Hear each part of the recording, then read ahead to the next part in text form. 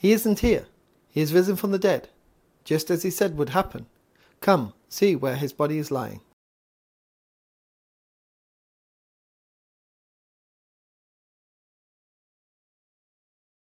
This verse is, of course, from the resurrection historical account where the angel has come to Mary and tells her that he isn't here, he is risen. Those words on Easter Day are plastered all over social media nowadays.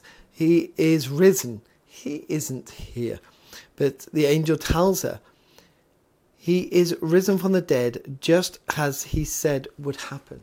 Jesus had been telling his disciples and those who were following him, this is exactly what was going to happen.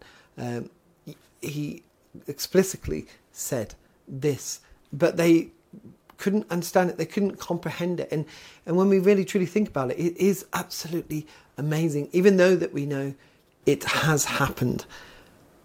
The angel goes on to say, come and see where his body was lying. Perhaps Mary was just so astonished. So it's come and see where his body lay, because it isn't there anymore. And then he sends her off to go and tell the disciples of this great truth, the truth that has changed the whole world, in fact the whole universe. So many people who don't believe say, well, this doesn't matter to me. It does matter because it happened, because it is a fact in history that it changed everything. Just because people don't believe doesn't mean it didn't happen, but it did happen. But Jesus said it was going to happen. And we know that Jesus, being God, is a man of integrity. But we as Christians should be like him, having integrity. Integrity is so important that when we say things like Jesus did, that we actually do those things. For people who don't believe in our faith, promising them something and then breaking it, to them can really be a big issue. It can become a big thing. Well, they say they're a Christian, but once they promised that they would come and help me do this thing, never showed up. And, we get judged for that. And the reason why is because Jesus was a man of integrity. What he said was true. He was a man who's true to his word. And so we need to do that. We need, in a sense, to overpromise, but never to underdeliver.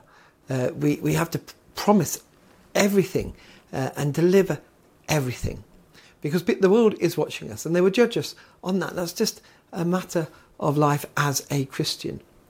Perhaps it should be the other way around, over-delivering and under-promising, that we just do things that people don't expect, and well, that's a Christian way as well.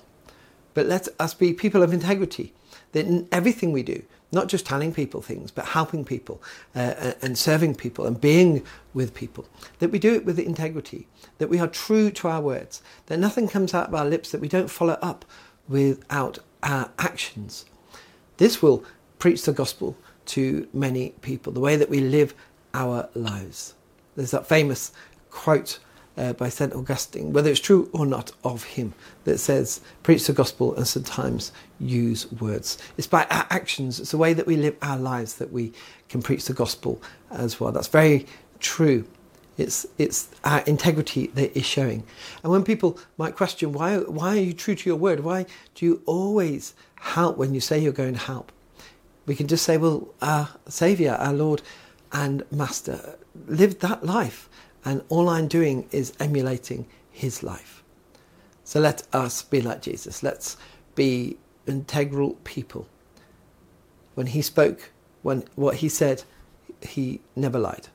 And let us always not be seen as liars in the world's eyes, but be seen as people who are people of integrity and who are like Jesus in living our lives. Let us pray. Heavenly Father, Jesus always kept his word, always spoke the truth. May we strive to live our lives like he did. Amen.